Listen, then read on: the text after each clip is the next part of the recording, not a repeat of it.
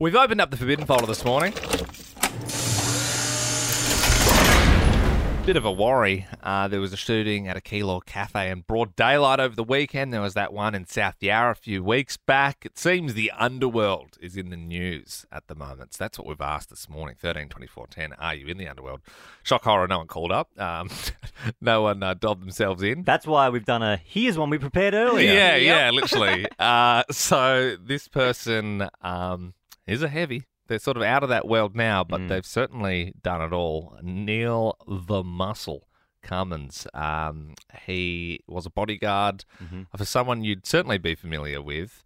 He joins us now. Neil, how did you originally get involved in the underworld? I actually started off as a doorman in Sydney, and it was just by chance that, I took over the top security job for John Ibrahim of all his nightclubs. I kind of just worked my way up the ladder kind of thing with the trust, and he got to see what I could do on the doors and went from there. So there's no initiation per se. You more just proved yourself. Well, I did, but if I go back a little bit more, my father had links to some of the underworld in Liverpool, UK, so I've grown up with it, but I just didn't get into it because I went down a different path. And then, so when I came over to Sydney, I just kind of drifted back into it again. So, but yeah, that's how it came up. I just took over the doors, John seen what I could do.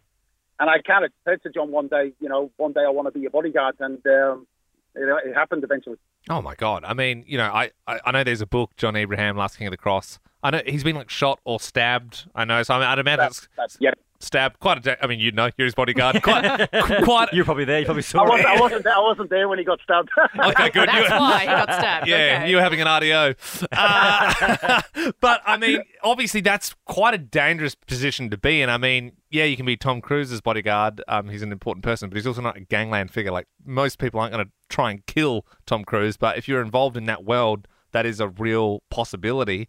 Were you ever in any sticky situations when you were John Abraham's bodyguard? Oh, well, there has been a lot of situations, like John can handle himself. Don't get me wrong there, but the gangland wars were on back when I was there. It was big with the bikies and all like that. So when we were in King's Cross, we were always watching our backs. I would go home different ways, come in different cars to work. Sometimes I didn't even trust the police at one stage. There's been a drive-by shooting. Someone came down at one of John's venues, a practice run the week before. When they did the practice run, they came down Oxford Street. They put their hands out as guns, and then they shot at us, pretending like it was guns. But the next week, they actually did it. Oh. It was just like, oh, my God. So then you realise the week before, that's why they were doing it. It was just luckily that 5 minutes prior to the shooting, I just wanted to move the bollards from the door inside. And where I usually have the bollards, 8 bullets went where I usually stand. Whoa. So it was like it was fate that I was supposed to move. But, I've also had a gun to my head twice. Once on King's Cross outside a strip club where John was having a meeting. Yeah. And this guy just came past and he kept walking past the door. And then all of a sudden he just pulled a gun out and he ran for the door. And I'm thinking he's going for John because he's having a meeting downstairs. Yeah. And I just had to try and get the gun out of his hand, and I did. I just kept, doing what I had to do to get him to drop it, and then I deal with the situation. You know what I mean? So there has been situations, I've been shot at, my car's been shot at my apartment, where I think it was 7 bullets into my car. Does insurance cover that?